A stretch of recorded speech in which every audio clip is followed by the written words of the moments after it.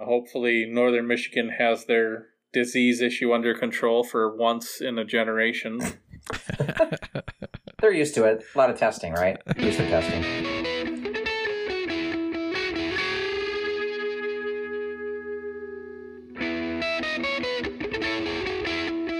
Tech Hockey Guide presents the Chasing MacNaughton podcast, covering the Michigan Tech Huskies and the WCHA with your host, Tim Brown, Rob Gilreath, and Dustin Lindstrom.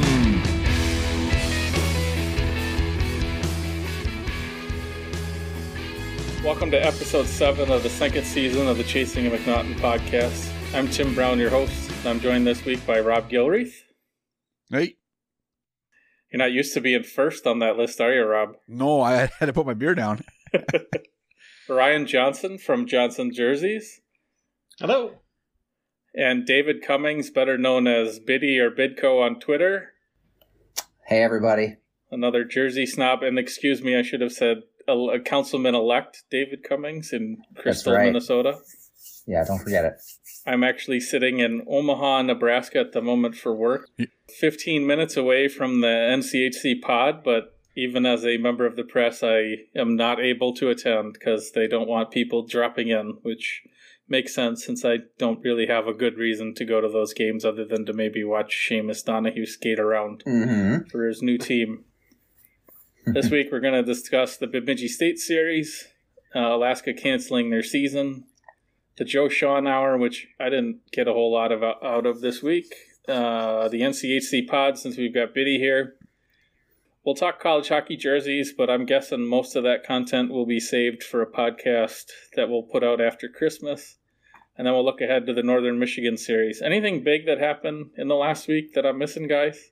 No, I got nothing for you. Nothing in addition to that. What you touched on earlier, I think we'll probably talk about later, was University of Alaska deciding not to play their season, right? That was in there. Not only are you blind to my original email, you're a little deaf, huh?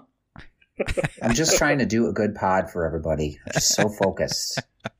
All right. Before we take a break, I want to touch on two things, which I think I talked about in the last episode, but not too many of you listened to that one for some reason. Maybe you were put off by the title I chose. The authentic jersey order will happen, but I'm still waiting on pricing, and I'm also a little nervous about some complications that might make it unbearable for me, but I'll save those details till they actually happen.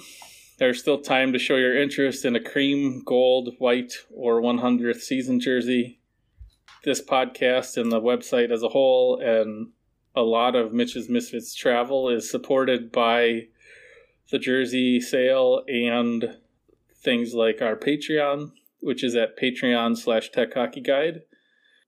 We will be doing a monthly Zoom chat with a special guest. Our next guest will be the former Husky and current Youngstown Phantoms head coach Brad Patterson. If you sign up at the white level or above, which is just $2 a month, you'll be able to check that out and get priority for questions.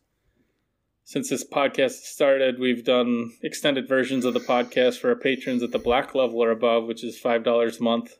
This level also includes an authentic MTU jersey patch after you've given $10. We also have the crazy-ass give us money $25 level so you can watch our Zoom chat, which is actually kind of interesting today since Ryan has his jersey picture behind him, and we've got Biddy today, and I'm sitting in Omaha with some lovely art behind me. There. Look at that pretty picture in the hotel room here.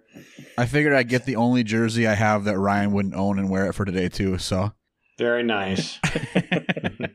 I'll have to throw a jersey on while we're doing this.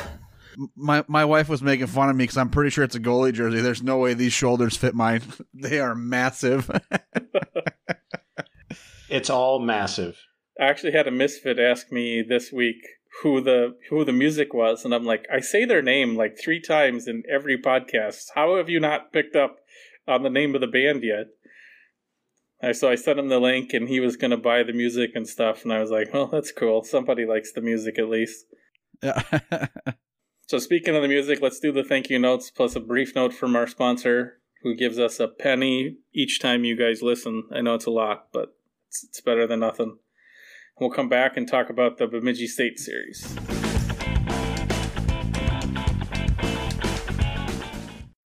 You ready? Showtime. On May 3rd, summer starts with The Fall Guy. Let's do it later. Let's drink a spicy margarita. Make some bad decisions. Yes! Audiences are falling in love with the most entertaining film of the year. Fall Guy. Fall Guy? Fall guy. That's what the poster said. See Ryan Gosling and Emily Blunt in the movie critics say exists to make you happy. Trying to make it out? Nope. Because I don't either. It's not what I'm into right now. What are you into? Talking. Yeah. The Fall Guy. Only in theaters May 3rd. Rated PG-13.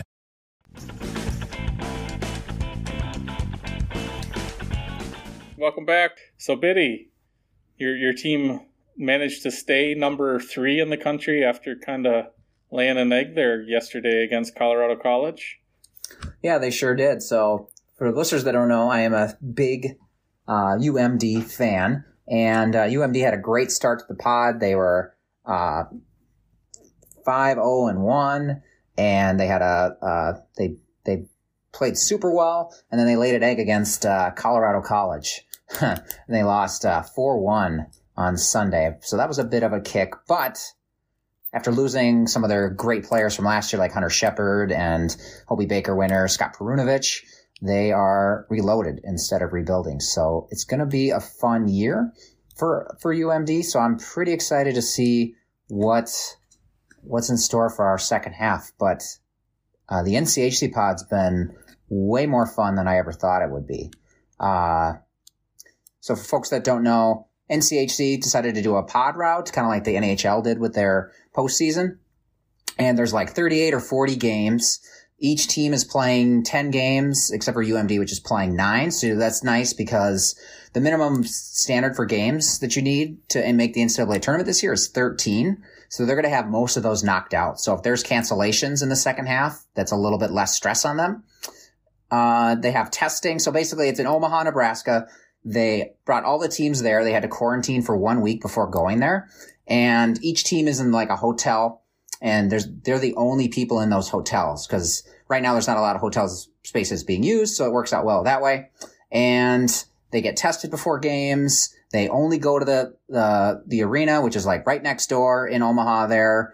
They're tested before those games.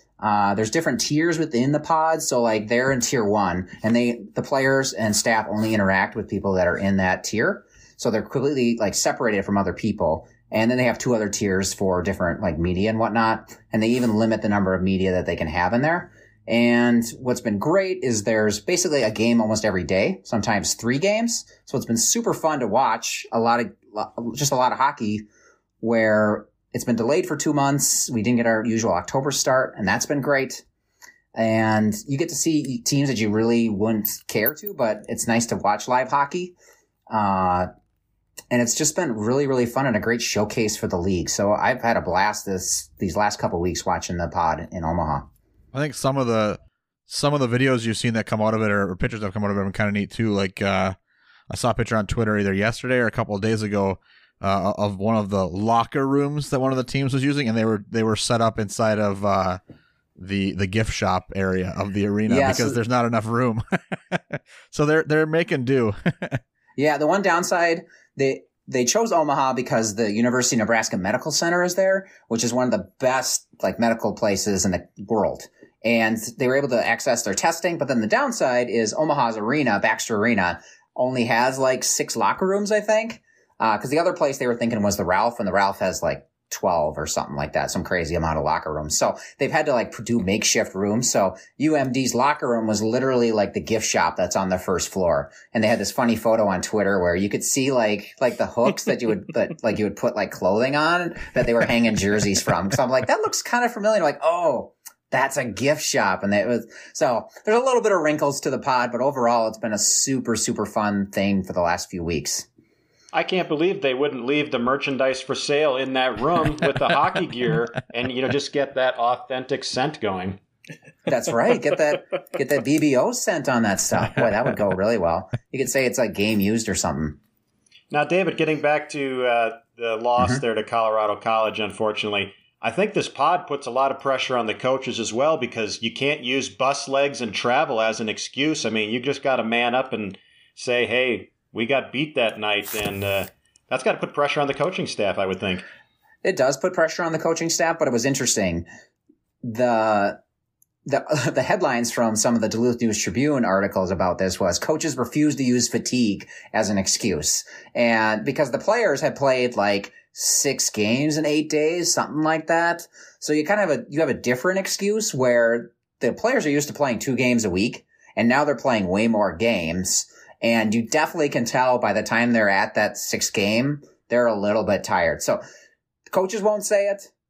They won't admit to it, but you could tell the part of the reason UMD lost is they were tired. You could just tell that game, they just didn't have it. They were just tired and they didn't have it. That's probably the one downside of the pause. It's a lot of games and a lot of days.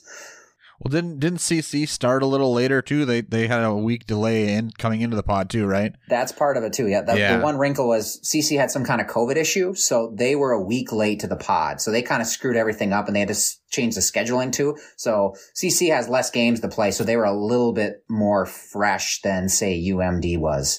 But I think that that's probably my only complaint is that they're playing too many games and the players might get a little tired, but they're early 20s. Everybody's doing it, right? Yeah. Everybody's doing it. And they're college age kids, right? They're going to be okay. It's just a little bit of adjustment for them. And it's going up until basically the normal, holiday break, right? So it's got a little bit past the holiday break. Is it? Okay. This weekend usually would be when UMD would be done because they have finals this week. But it's a little bit later. But all things considered, it's fine. So it's been great hockey though too, and that's been really, really fun to watch. So another thing that's been nice about it is Midco, which is like a cable sports network or cable network in North Dakota, South Dakota. They've been like broadcasting and doing the streams for the games. They normally do the Fighting Hawks games, right?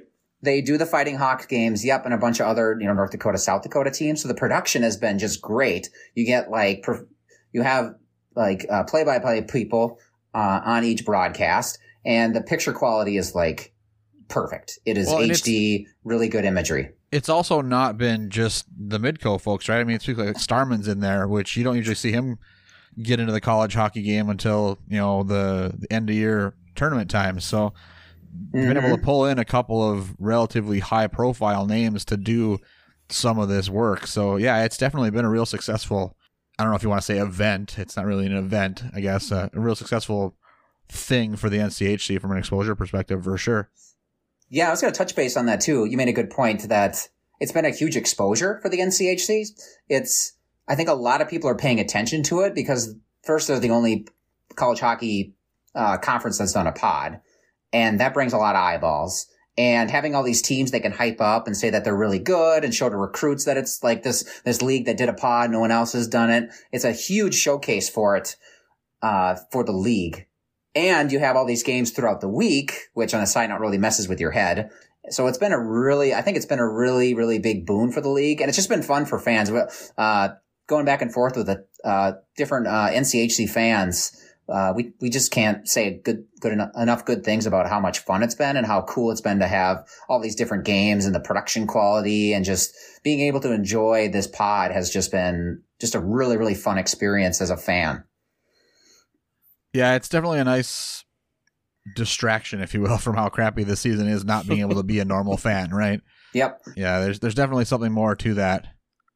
It's the first time my parents haven't been at hockey games since the early 80s, so it's definitely, this whole season is a weird adjustment for everybody involved. So I think it probably has that same energy as, say, the NHL playoffs, where maybe in your market you might get a game on the weekend or something like that, but when the NHL playoffs roll around, then it's like there's a key game on every night of the week for about 3 months in a row, and it's one of the best times to watch. So I'm sure it probably has a similar feel like that for NCHC fans.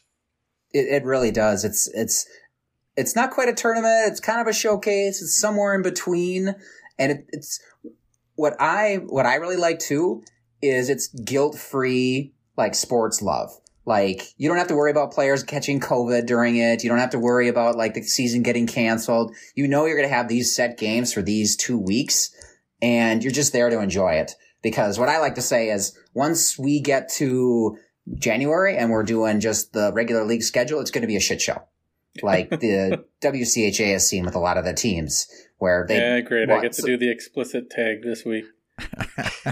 A lot, so, yeah. Like we can maybe touch base on like what Northern's played. What 0 games, 2 games, something their like first that? game is Wednesday.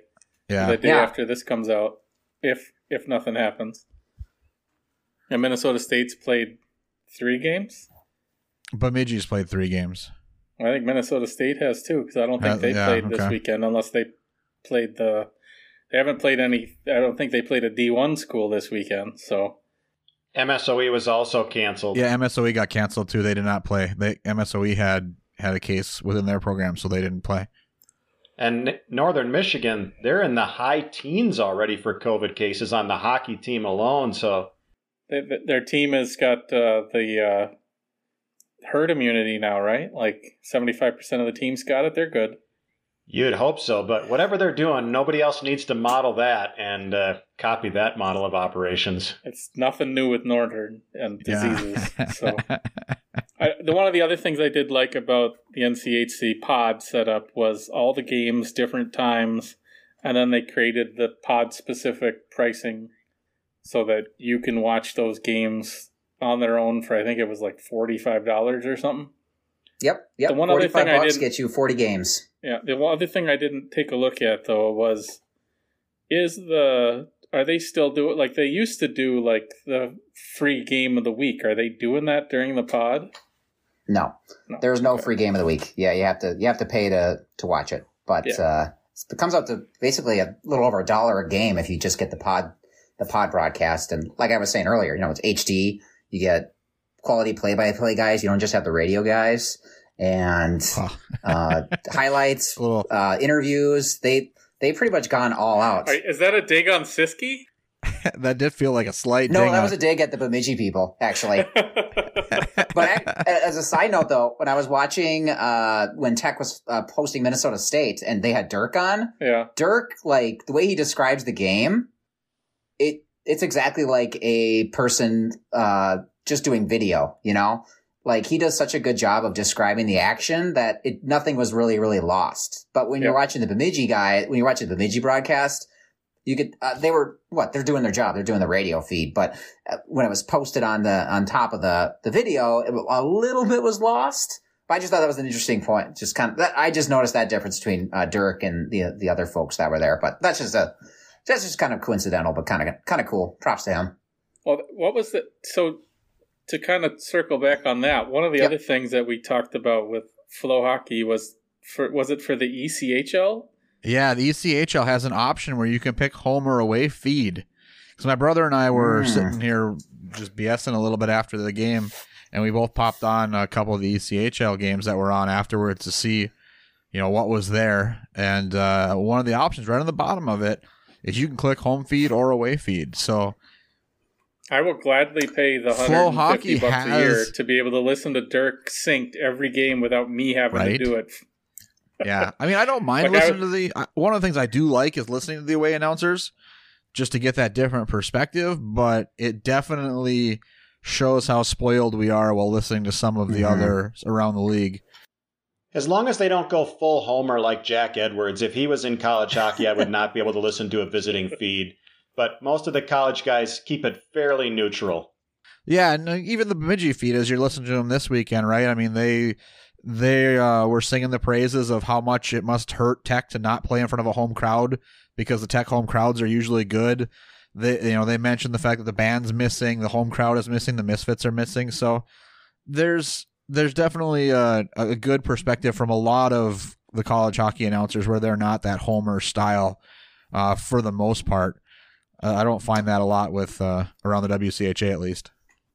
And one more point on the NCHC TV. It hasn't been without its problems. There was a game or two where the feed wasn't working for whatever reason. And I was struggling with it because I had the NCHC app on my iPhone and I couldn't cast it from my phone. But I emailed Sidearm Sports, who does like the hosting for it, and it got fixed. So There's been some issues. It hasn't been perfect, but I was pretty impressed when I emailed them and they fixed that thing for me. So some poor network server guy in the back end went, shit, I forgot to click that checkbox, click apply, and then you got the option that worked. So that was probably it, because there was other, yeah. As an IT guy, someone got a pager call because of your email, ruined someone's dinner, the usual. That's what they get paid Nothing's for. more important than me. Yeah. Hey, at least he got a response. I don't know how many times I've tweeted at them and you get nothing, and try to DM them and nothing. Flo definitely seems a lot less receptive to answering support calls than Stretch was. Well, it feels like Flo just passes the buck and blames the school. Yeah, I would agree. My one complaint wasn't too bad, because the one issue they had was during a UND game. So you can imagine how many emails and calls they got from UND fans who are not happy about that. So I won't feel too bad about my one little email when they got probably a few dozen from. They're the most reasonable fans I've ever talked to in college hockey. They took it very well, I'm sure, as they do with everything. Yeah, very level-headed, calm, collected folks up there in the Dakotas. So. Yeah. Classic Hawk fans. Speaking of Bemidji State, we should probably circle back and talk about that series a little bit. We can start with Saturday afternoon, and you just take 3 minutes of that hockey game out and things would be much better. There have been a few times in the last few years where I've gotten up off my couch and went, what the? And just walked away. That happened on Saturday. that 3 minute stretch there where we gave up 3 goals in a minute and a half and then scored one. When you have to hear announcers talking about, well, that's the first time or the shortest period of time in between goals for Bemidji State, and you're like, that's not the record you want to be on the other side of. No. I sat through a game like that at the Resch Center in Green Bay when Michigan Tech hosted Wisconsin, and I think they scored on 5 of the first 6 shots, and it's the first period, and I'm just ready to rip chairs out of the arena, and even the people sitting next to me were just like, you need to take it down a level, and I'm like, I am just so frustrated sitting there watching this happen, and I've got 2 2/3 of a period left to go, and it was just not the time to be there in person. I remember going to those games, and that was the first time I ever got my parents to go with me, because they live 45 minutes from the Resch Center, and it was 6-0, 10 minutes in, wasn't it? It was not pretty. It was terrible. Anyway, so yeah, those kind of games have kind of disappeared, so it's not a bad thing. I mean, those games don't happen that much anymore. That was my whole childhood watching Tech hockey, was watching North Dakota and Minnesota come in and string that kind of crap up on us every weekend. So, we've turned that page, hopefully. So, Michigan Tech started out okay. First period was 12-10 shots in favor of Bemidji State, and 1-1 was the score. The big point that I wanted to make right out the gate before we started talking about the crap show that was the middle of the second period was Joe Sean's decision to start Sinclair. I think it was surprising, but given his explanation on the show today, it makes sense, right? Yep. He flat out said that both guys were told during the week they were going to get their start this weekend, being a non-conference game, not counting for the standings. So and you got to pick one of them to start, right? So either way, we would have been questioning, what that choice was. So I get it, I understand it. Given how hot Pietola was last weekend, it makes it's a bit surprising. And then you see what happens. But in all honesty, I don't think you can blame a lot of those goals on Sinclair, anyways. When you've got a goal where you literally see the defense just give up and 2 guys are in on Sinclair by himself, the goalie's screwed. That's not the goalie's fault when those type of goals go in. So, I can't fault Sinclair for those kind of goals getting scored on him. And really, even though it hasn't been formally discussed, I think we're going to get to the end of the season and find that these non-conference games really are not going to mean anything. I have to believe we're going to end up with some kind of general equality between the conferences, where everybody's going to get 2 bids and then a few at-larges, but I think generally these non-conference games that we're playing against in-conference teams are really going to be inconsequential when we get down to, say, late February and early March. Or they could go the opposite way. They could make them league games at the end of the year if they don't have enough games played. Well, they don't need to be league games to be played. right? That they just need to be games played. Oh, is that what they're Arizona going State for? doesn't have any league games, and they still get to count. Yep. It will be interesting to see what happens from that whole standpoint with Alaska dropping, whether or not obviously they're going to have to tweak the schedule because currently Tech does not have a Winter Carnival opponent. So something's going to happen there. I wouldn't be surprised if they depending on the balance of the schedule, I would just assume that we're just going to see whoever was supposed to play Alaska and whoever was supposed to play Anchorage plays each other each week. And you just take whatever that schedule is, and if you were supposed to be at home, you're still at home, or unless they're both home or whatever, but you'll have to figure that part out. But just balance it out and just take the series that you're supposed to have there. And the thing for Tech is we put big asterisks on the schedule for Winter Carnival, but really, what is Winter Carnival series this year? There may not even be a Winter Carnival, and there probably may not be many fans sitting in the seats for those games anyway. So in the past, we've always marked that as a apex weekend on the schedule, but it might just end up being 2 more games this year that really don't mean much more than any other weekend. Yep. Yeah, I don't think you're off there at all.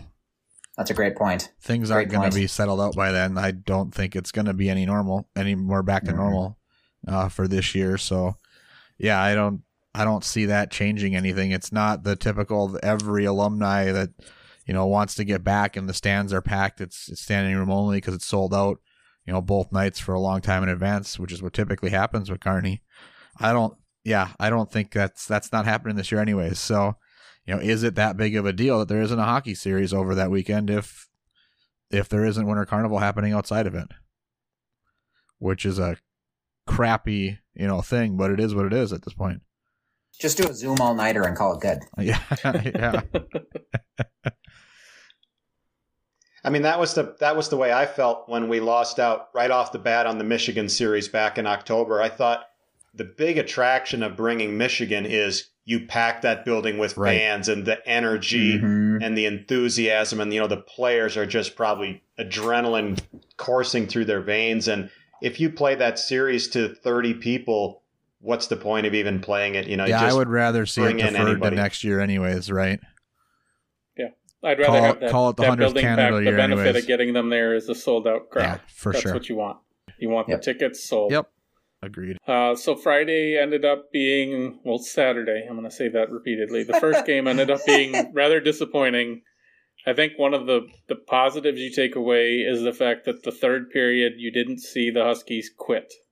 Saw them working their butts off, trying to get back, even though it was pretty much an insurmountable task against Bemidji State. But it did kind of start the trend. Wasn't the last goal they got another face-off win quick goal? That was either the one that ended the streak, the one that Tech got at the end of Bemidji's big roll, or it was the one they got in the third. I forget which, but one of those 2 goals was basically very similar to 2 of the goals they got on Sunday, which was basically a face-off win that turned into a quick scoring opportunity and it went in. Yeah, those are nice to see. We haven't scored a lot of those in the last few years, quick face-off style goals. That was probably my favorite part of that second period on Sunday, was seeing those 2, or 2 of the, I don't know which, I can't keep track of which goals which, but I thought it was at least, I know the first goal was one of those crazy face-off goals. I don't remember if the second one there was or the third one was, but 2 of those 3 were face-off plays that basically turned into great scoring chances, and they put them in. Yep. Well, one of the things we talked about too with the Mankato series and the games being close is that face-offs were relatively close through both of those games, right? Yeah. We were pretty even on face-offs, and you look at the face-off numbers between Saturday and Sunday's games, and Saturday's game we're just blown out of the water on face-offs, whereas Sunday's game is back to relatively even again. So, it was. That seems to be a pretty good indicator of how the game's going to go if you can, win a draw once in a while. Well, and the other thing that I kind of focused on when I was looking at things is Michigan Tech has been pretty bad in the second period this season so far. The Lake State series is a little different because there wasn't a lot of scoring, and Tech ended up scoring a goal in the second game. But the Minnesota State series, they got outshot and dominated both games. And then Saturday's game against Bemidji State, they got dominated on the scoreboard, but they actually ended up having more shots. And then, so really, I felt like Sunday's game was one of the first times since the Lake State series, or probably the first time since the Lake State series, that they really had a good second period. They got outshot by one shot, but they put up 2 goals and took the best of their opportunities. Probably the best thing I can say about this Tech team so far has been special teams, but I think because there's been no crowds, though there haven't been as many penalties, there haven't been as many opportunities. We're at 6 games, and Michigan Tech has had, I think it's 16 or 18 power plays and then 16 or 18 penalty kill opportunities. It's not a ton, especially for this league, but they've allowed 1 power play goal and they've scored 3, so they're doing pretty well on that mark. Probably a little lower on the power play than you want this early in the year with that few opportunities, but if you can stay at 18-20% for the year, I think you'd be pretty happy with that as from Tech perspective. I was just happy to see us avoid a major penalty this weekend, so I'm glad we broke that streak. I was going to make the same comment. There was no incredibly long extra review, to get in the way of actually watching hockey. It's always nice when the game does move along pretty well, although that second period Saturday was a little slow with all those goals. Well, that'll happen. A little painful. Anything else you want to say about that series? Otherwise, we can kind of talk about what Joe talked about this morning, Monday morning. I don't have a whole lot on that either. I think just overall to see them come back and put up a shutout the second night, I think was really huge, because I'm sure a lot of fans sat at home after Saturday's game and said, oh my gosh, here we go, another one of these weekends where we just can't get it going. And the team came out and put together a solid game on Sunday, and Pietola with the shutout.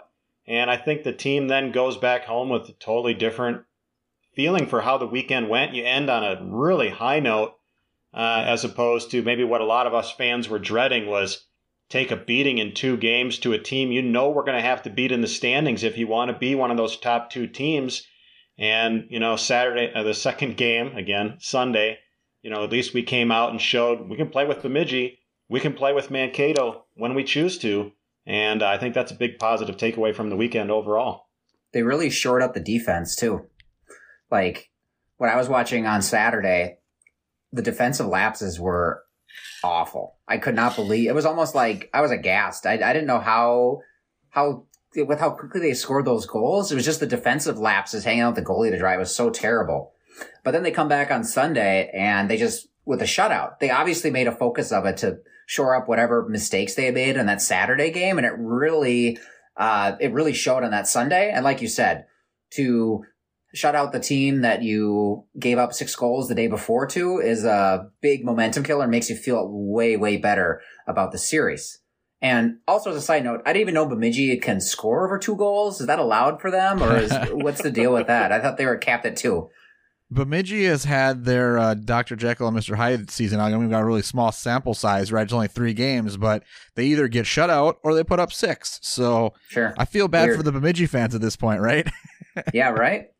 You watch one game where you get smacked around by Mankato, which anybody in the WCHA has had that experience in the last few years because that's what they do, and then you go and just destroy us on Saturday, just a complete undressing. That 3 or 4 minute chunk of the second was, like you said, defensively downright embarrassing, and then they can't get through on Sunday. So, and it also didn't feel like Pietola was good, but I also didn't feel like there was nothing like saving the stealing the game. Spectacular save like there was against Mankato. Right. It was just a good, solid game. It wasn't like he bailed them out a ton. It was just a good, solid game. He made some good saves, but nothing like some of those things against Mankato where it felt like they kind of left him out to dry and he saved him. Yeah, that one had the feel of the goalie steals the game type of game, which is always nice to have happen once in a while.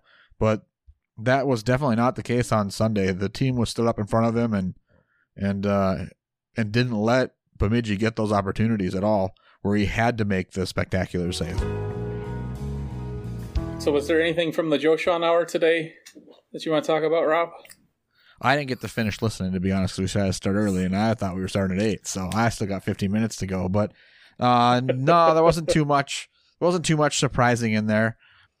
I do think one thing that came out with the post-game show on, I think it was on Sunday, is hopefully Joe's health's all right. He sounded like he was actually maybe in the hospital for a bit there afterwards. So hopefully everything's all right with Joe. Yeah, I was kind of wondering where he gets the sense that people were accusing him of dodging interviews, because I don't really remember seeing that anywhere except for Discord. Discord. Well, I love our Discord. We tend to have feast or famine style drama in there, right? Everybody's happy or everybody's angry. So the only thing I took from the Joe Show was really him talking about how happy he is with everybody's effort. I did think it was kind of funny where he was talking about his nice little analogy about how he felt like he got through. How did he explain it? He was trying to explain it in math terms, where he was saying like he thought last year he was good with teaching addition and subtraction, so he thought this year he could move on to multiplication and division, and instead he had to go back. He did say they went back to basics. They went back to basics in practice. yeah, talking about how some of like the basic things and the conditioning, like he just got to start over. And I do kind of find it funny where he like it reminds me of towards the end of the Mike McCarthy era, he changed his philosophy from coaching to the least educated player on the team to trying to teach more sophisticated things. And I think that's kind of when it fell apart for him. And it was kind of funny because it's like so much of football is letting your natural skill do what it's supposed to do, but that needs that fundamental base. And if you're not, you need to get that. Like all the sports, basically, you need to worry about your fundamentals all the time. And if you don't get that from your coaches and you're not putting enough effort into that, everything else, it doesn't matter. Because it doesn't matter how sophisticated you are if your instincts don't naturally get you to do what you should in the first place. You never get the opportunity to do the fancier things, the multiplication and the division. You gotta have your basics right. Look that the turnover on Saturday when the Tech defender knocks the puck away from like the sweet spot in the middle of the like right in front of the goalie, but the two Tech defenders just kind of let it go because they think the other one's going to get it. Yeah, and it goes right to the Bemidji guy, and it's just that wasn't a nice goal. No, that was not nice, but that's a fundamental thing where it's just like, you have to take responsibility for it. You can't just leave that puck there no matter what. Like one of you's got to get it. You got to talk. I would rather see two or three guys going at it than it just being left there, because it was just left there, and you got four guys staring at it. That one was bad. Yeah, I liked how he talked about Crespi getting his first goal on Sunday, and how he feels like things are starting to click for Crespi, and that he can give him more responsibility, and feels like once he turns one more corner, maybe he will be a guy that can be counted on to contribute and be a two-way player. I did laugh did he call out Brotzman for being a little too, I'll say, Gouldish? Yeah, him and Hallinan, he both called out, I think. For cheating a little too much offensively, for right? looking to go offensive before it was time to go offensive. Yeah. There was a bit of that. And I get that, but I also feel like one of Joe's biggest flaws is he stifles that a little too much. Like he's a little too defensive minded, that doing that every once in a while isn't the biggest issue, and he needs to let his guys use their instincts to take those chances. As long as the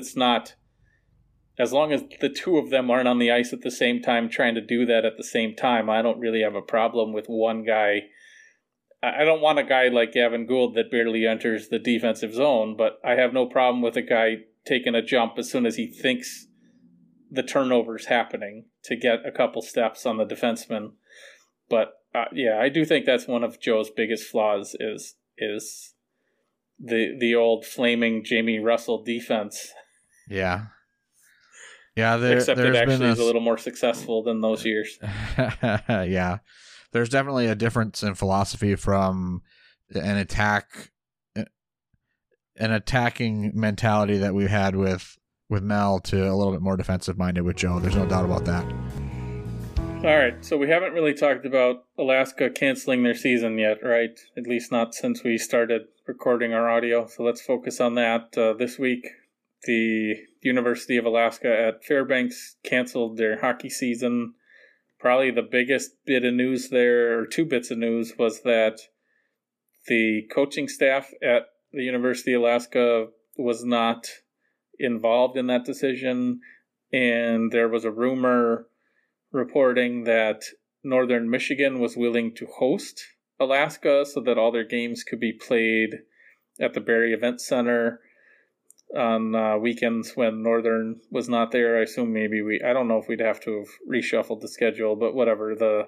There was an opportunity there for all the players to be housed at Northern and play there, which makes some sense because I guess I don't know if their temporary rink that did they start using that other rink last year too? Or were they waiting? Who's that? Alaska. You're talking Alaska? Yeah. They were waiting to move to the smaller rink, right?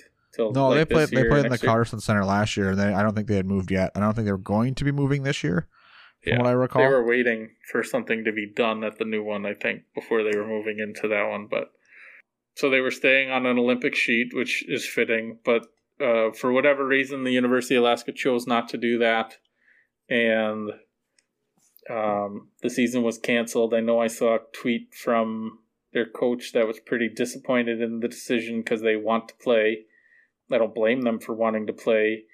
I know I saw some points even in our Discord or in our Slack chat and in online about apparently there might have been penalties that could be levied against them for canceling the season this late. I'm sure from the WCHA perspective that, no offense to the University of Alaska, but I highly doubt most of the teams in the conference were all that upset about not having to travel to Alaska. Mm-hmm. So they were probably completely okay with them canceling because it also balances the league out that everybody can play every weekend now. When only you lost Anchorage, you can't really adjust the schedule at all because it is what it is, and you can't really. Somebody's got to be off every week, which makes it really hard to get your number of games in that you want because you can't really tweak the schedule unless you start playing, unless you basically moved all of the closest rival games to weekdays and started using weekends for other stuff, which is a little goofy to do. So thoughts on Alaska canceling their season? Well, two things that I thought of right off the bat was obviously one, this comes late in the process, when they already had a pseudo deadline a couple weeks ago of make your decision, are you in or you're out? And at that point, Alaska was in.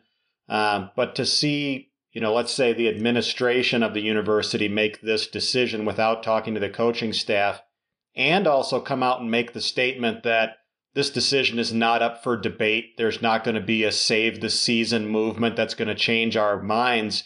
We're done, and that's final. We'll see you next year, whatever that is. I thought that was very interesting to see that, this decision was made. There will be no discussion. Doesn't matter how bad you want it. And in my mind, it kind of brought into the thought process, is this strictly a dollars decision? Because clearly, a lot of other teams have figured out how to do this safely within reason, not quite to the NCHC level of isolating everyone, but there are teams out there doing it successfully, playing safely, and yet Fairbanks has decided absolutely not. This will not happen. It doesn't matter what you think. We're done, and we'll see you next year. Yeah, I wouldn't disagree with that. It doesn't seem like it was the hockey team making the decision at all, from what I can tell, and from what I've seen on Twitter, where that the team wants to play, they have their protocols in place, and the decision came down from above to make the decision to not have the season. The only plus that might come out of this for Fairbanks is because it did happen so late. Let's say they had decided to pull the plug a month ago. Would it have cost them players for next season? would at that point guys have said, you know what, if I'm going to lose this whole full season, I might call a few coaches and see what my options are. And now that it's so late, most of the teams are already rolling. You know, they're kind of locked in. They probably can't even get back in the USHL or something like that. They're just going to have to sit in Alaska and go to class and really miss out on hockey from a competitive standpoint until next year. So maybe it's a little bit of a blessing for UAF. It kind of keeps their team intact, whereas if this had happened a month ago, it might have splintered them more severely. Sure.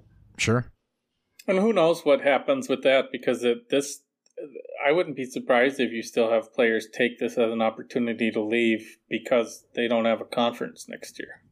They'll still take that opportunity, even if it means they're not really part of a team this year, that they're just transferring because they have the opportunity because of no season, that they'll just get out of there so that they can be, you know, maybe they'll transfer to St. Thomas so that they can go play next year for a new team or whatever. Yeah, and they'll have the immediate eligibility because they didn't play any games, so technically they have now sat out the entire year and they can start playing anywhere they want game one next year. Yeah. Well, I do believe this year there's a waiver from the NCAA, so you could play again next year if you wanted. I know there's a waiver that if they could go back to like the USHL and that doesn't, they can just come back to college and that's fine. And this year doesn't count as a year anyway. Is that anybody can go back down? Could you go back down, or is that only for freshmen that haven't played NCAA at all? I think anybody can go down. It's just a matter of also meeting the requirements of the USHL. You can only be so old to play in that league. Mm-hmm. So most of Tech's non-freshmen are too old for that. Sure. Yeah, there's a lot of interesting things that could happen to Alaska because of this decision, just from the standpoint of this could really decimate them going forward from being an independent for at least a stretch here. If you get some defections of key players, like this decision to cancel the season could ultimately like be the end of the program in some respects if they lose the right players and struggle to build that back up as an independent. Now, I do think as an independent, Alaska, as the only Alaska school, is in a good place because teams can agree to home and homes and those road games don't count against your schedule. So every other year you only have to come up with 2 games. I would not be surprised if Michigan Tech plays Alaska 2 games every year and just alternates and takes those extra games every other year so that they can do another trip out east or whatever and keep that relationship. Because I do think from a one-off series every other year that is a beneficial thing to the program, because I do think a team like Michigan Tech likes that road trip to like be a team bonding thing, and you can do that early in the season and get something out of it. I don't think you're going to want to be agreeing to do that trip like the weekend after Carnival, but October, November, it's a good time to do something like that. So it's tough to see them do it because I do think it puts them in a bad place, but I'm not really surprised it happened. I'm kind of surprised it took this long because of the travel. I wouldn't be surprised if there was some pushback from other WCHA schools that were supposed to go to Alaska about protocol and getting there and expectations and that. But I also wouldn't be surprised if some of these schools are kind of pissed off that it got canceled this late because like teams we're going to be starting to travel to Alaska in like 2 weeks, right? 3 weeks for series. So who bought flights already? Yeah. I would imagine most programs would have their flights bought already. Once the calendar, their schedule comes out, you'd probably get on them.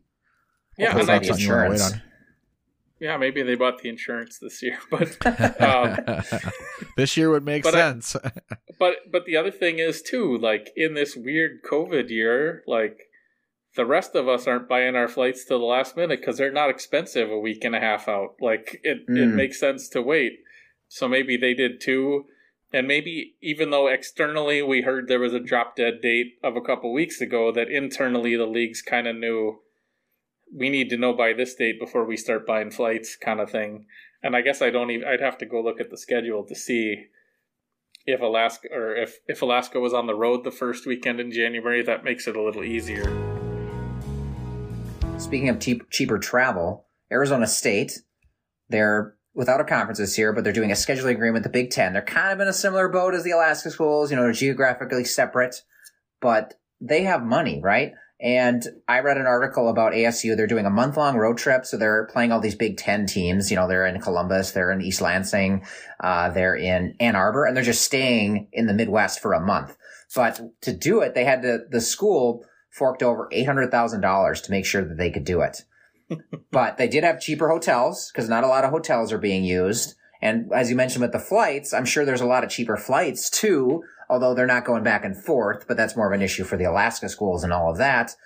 But it's interesting how a school, a giant school like Arizona State is able to pay the $800,000 to get a month's plus of games in, but a school like Alaska is not able to, and they suddenly cancel it after the deadline. So we have a haves and have-nots there of college hockey. Yeah, and I don't think that's surprising to anybody to see those numbers that cost, and that a school like Fairbanks can't take that on compared to Arizona, right? Yep, definitely. We've heard nothing but budget issues coming out of Alaska for the last 2-3 years, and it's been a question of, are the programs going to survive or not? And with Anchorage, we see the answer is no, right? So it's definitely universities that are in very different places. And how much does that got to suck as a Arizona player, right? Come play hockey in the desert where the weather's nice when you play your winter sport. Oh, by the way, You're going to the Midwest for, a month. Put your flip-flops away. That does stink, but the article I read, I'll have to find it. I was looking before and I couldn't, but they talked about, the players talked about how fun it was actually, because they could do, imagine spending like a month away with your college buddies. Oh, yeah. That'd be pretty fun.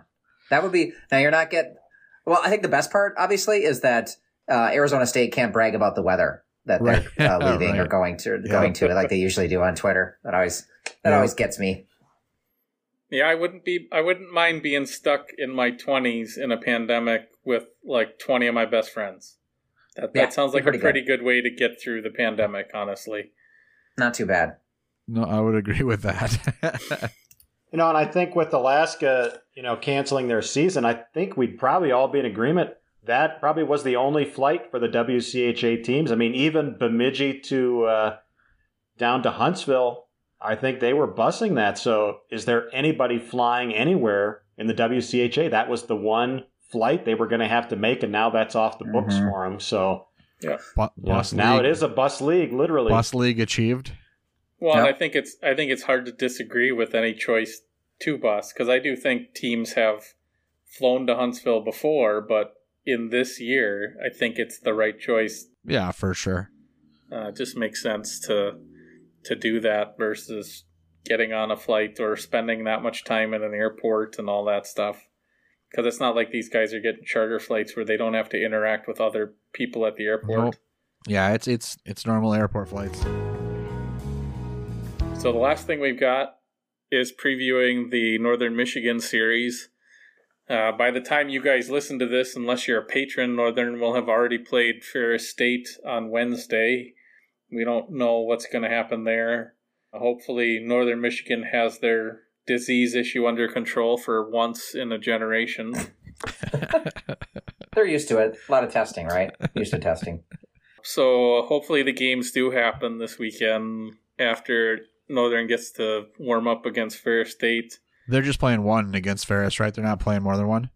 Yeah, they're just playing Wednesday. I assume they play on another Wednesday or something. Yeah, I don't know. Scheduling is weird.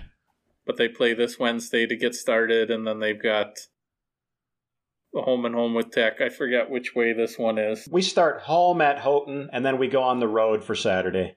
Okay. And it is a Friday, Saturday for once? Well, so far it is. Give it 24 hours. Is it normal puck drop? The amount of games you have to scroll through that are happening midweek to get to the games of the weekend is way too damn high. Isn't that weird? Yeah. But yeah, no, Ryan is correct. It's 7:07 on Friday night. So it is normal hockey time, not this I'm doing something around the house and have to set an alarm to remember there's a hockey game thing. Exciting. I'm looking forward to a normal puck drop on a Friday that I can try and do my somewhat normal routine of putting my kid to sleep during first intermission. I don't know what to expect in terms of talking about the series itself. Northern's not played at all. Are we going to get a Mankato style not played at all, or are we going to get a Bemidji style not played at all? You know, is it going to be a bunch of guys that are raring to go, or is it going to be rusty guys? Who knows? Are we going to get that poor little man? Oh, yeah. He who shall not be named and whines about everything. Are we going to get him bitching and moaning and taking major penalties kind of start to the season, or what? Is there any doubt there's going to be bitching and moaning? I don't know. That'll be a really interesting aspect of this series because it's being played without fans, about how much different the chippiness is when it's just the players. I don't think it'll matter. And there's no, it shouldn't, I don't expect it to be different, but it might be because you don't have that. Nobody's trying to get the crowd engaged in this game like they would be normally. And I understand what you're getting at, but I also feel like some of the reason that a guy like, what is his name? Lofgren. Lofgren, yeah. Yeah. A guy like Lofgren, I feel like half the reason he does what he does some of it's to get at the player, but I feel like some of it's to get the crowd engaged too. Like there's a component to that I wonder how much different there's some showmanship there that doesn't exist. The chippiness will actually be this weekend because of the lack of the crowd. Yeah, is any player going to go out and plant their stick at center ice when there's no fan to see it happen? Right. I played club soccer and we played Northern several times a year. It didn't matter that no one was watching us. It still was our chippiest, crappiest, ugliest game of the year in terms of just intensity of the game, and that's at the club level. There's just that inherent hatred between the two schools that brings out that fun layer of the game. I don't think that's going to go away without fans. At least I hope it's not. I hope the players understand that. And there's still an audience that's watching it. Sorry, Ryan.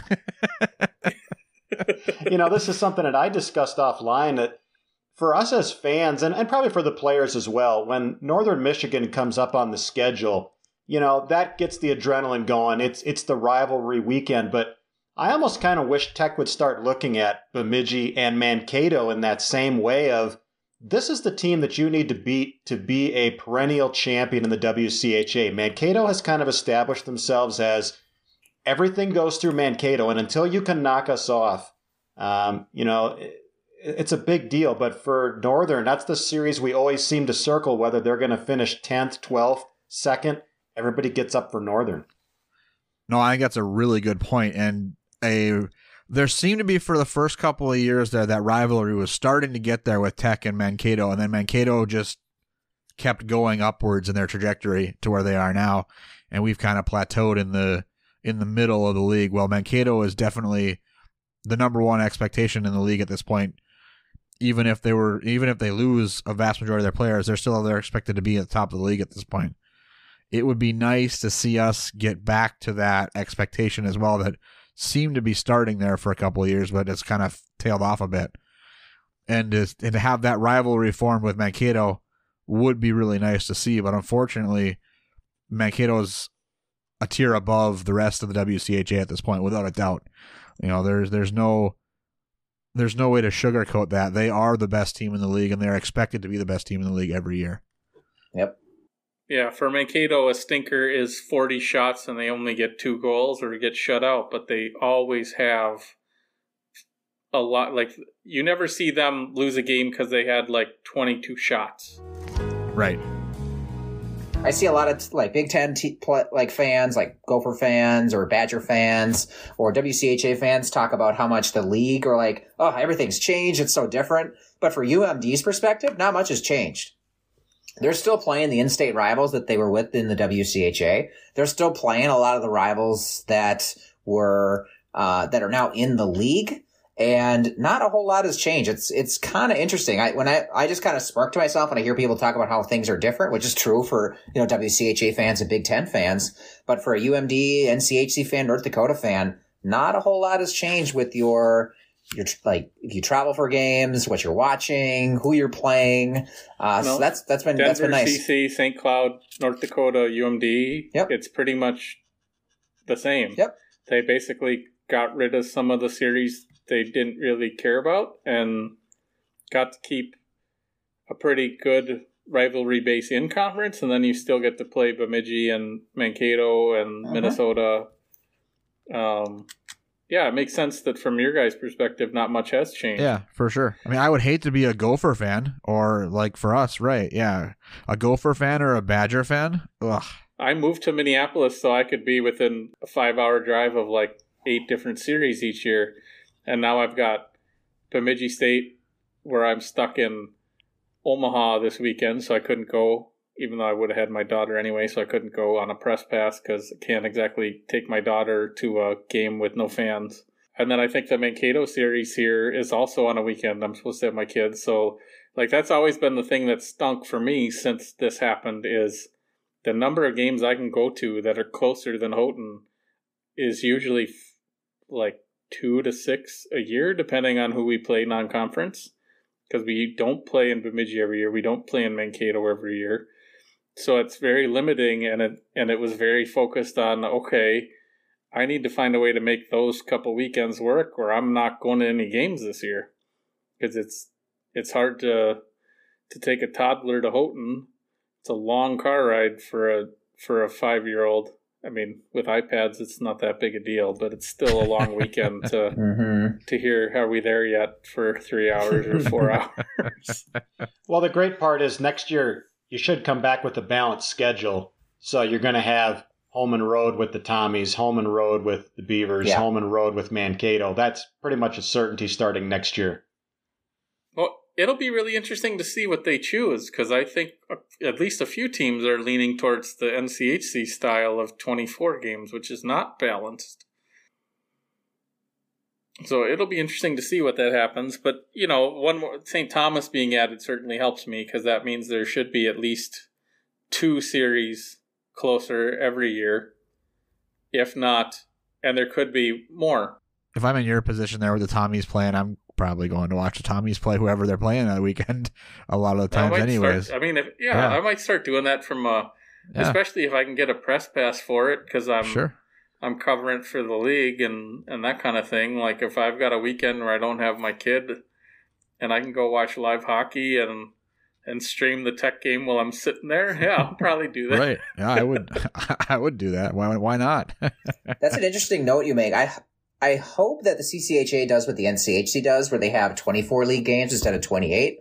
And then that opens up more non-conference series for you. Because a lot of the new CCHA teams will be very close to some of the NCHC teams. And you can have another non-conference series that's pretty relatively close. That always made sense to me. And I think that would open up more UMD Tech, St. Cloud, Tommies and other people. I think that makes a lot of sense to do it that way. I don't know. I think Tech and UMD are 2 schools that ought to be playing each other a lot more than they do. I mean, it's not a far drive for you guys. It's one of our closest drives we can have. Yep. That series makes a ton of sense to have nearly every year if possible. And from a purely selfish standpoint, I would go to those most years anyways. Yep. For sure. I think without an Alaska school in the conference, it makes sense to be at the 24 games so that you've got a decent block of non-conference opportunity. Especially when I wouldn't be surprised if quite a few teams continue to play Huntsville and Alaska on a semi-regular or even annual basis, just because I don't think it's a big deal for most of those schools to play in Huntsville one year and in Fairbanks the next year, and just kind of try and help those 2 schools in some fashion without having to commit to going, playing them 4 times a year, which I think is the bigger issue.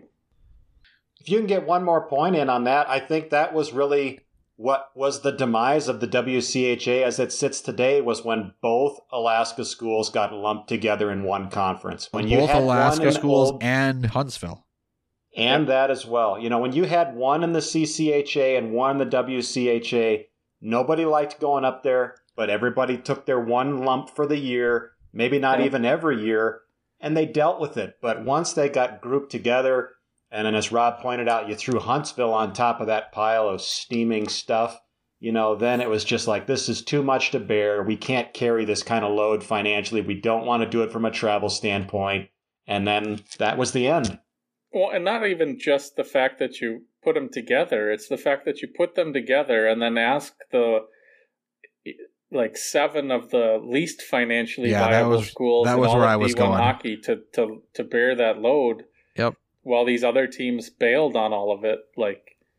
It's tough to, it sucks to be fans of those 3 teams. There's no doubt. Mm-hmm. And I feel for them, and I didn't want it to happen. And as a fan of the WCHA, I was happy during the reshuffling that none of those schools got excluded. But no matter what the travel subsidy is, unless the schools were literally paying nothing to go to Alaska, it was a lot to ask schools in the UP and Huntsville and Bowling Green are probably the only ones that really have, and Mankato, I guess, are probably the only ones that really have a decent airport to go to without a terribly long bus ride to get to Alaska.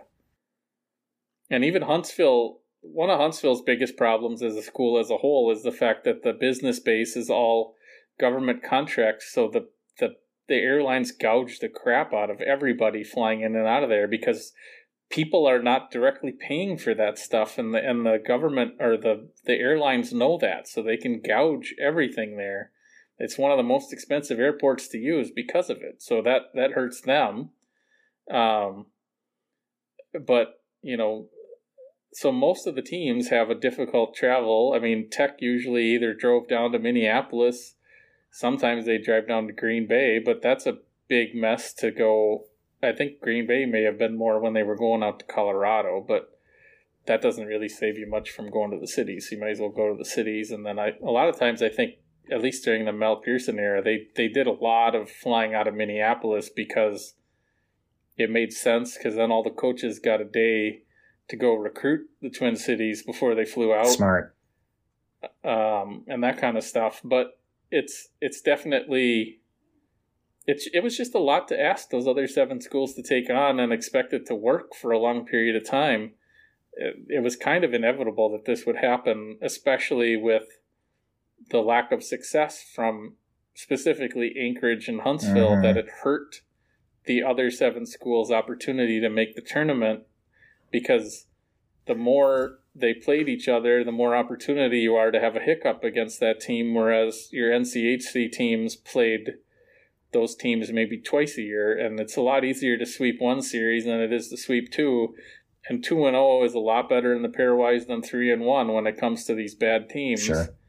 So it's just a tough place to be, with especially with how much it felt like Huntsville and Anchorage were really struggling to be successful at all outside of the conference. I know we can talk about it, that Bemidji struggled. I think they made some comment about how it'd been 2 years since Bemidji won a non-conference game or something before Saturday. I thought that's what I heard the announcers say. Something crazy I missed like that one. But that's because Bemidji usually plays North Dakota, UMD, and St. Cloud right out of the gate. Minnesota too.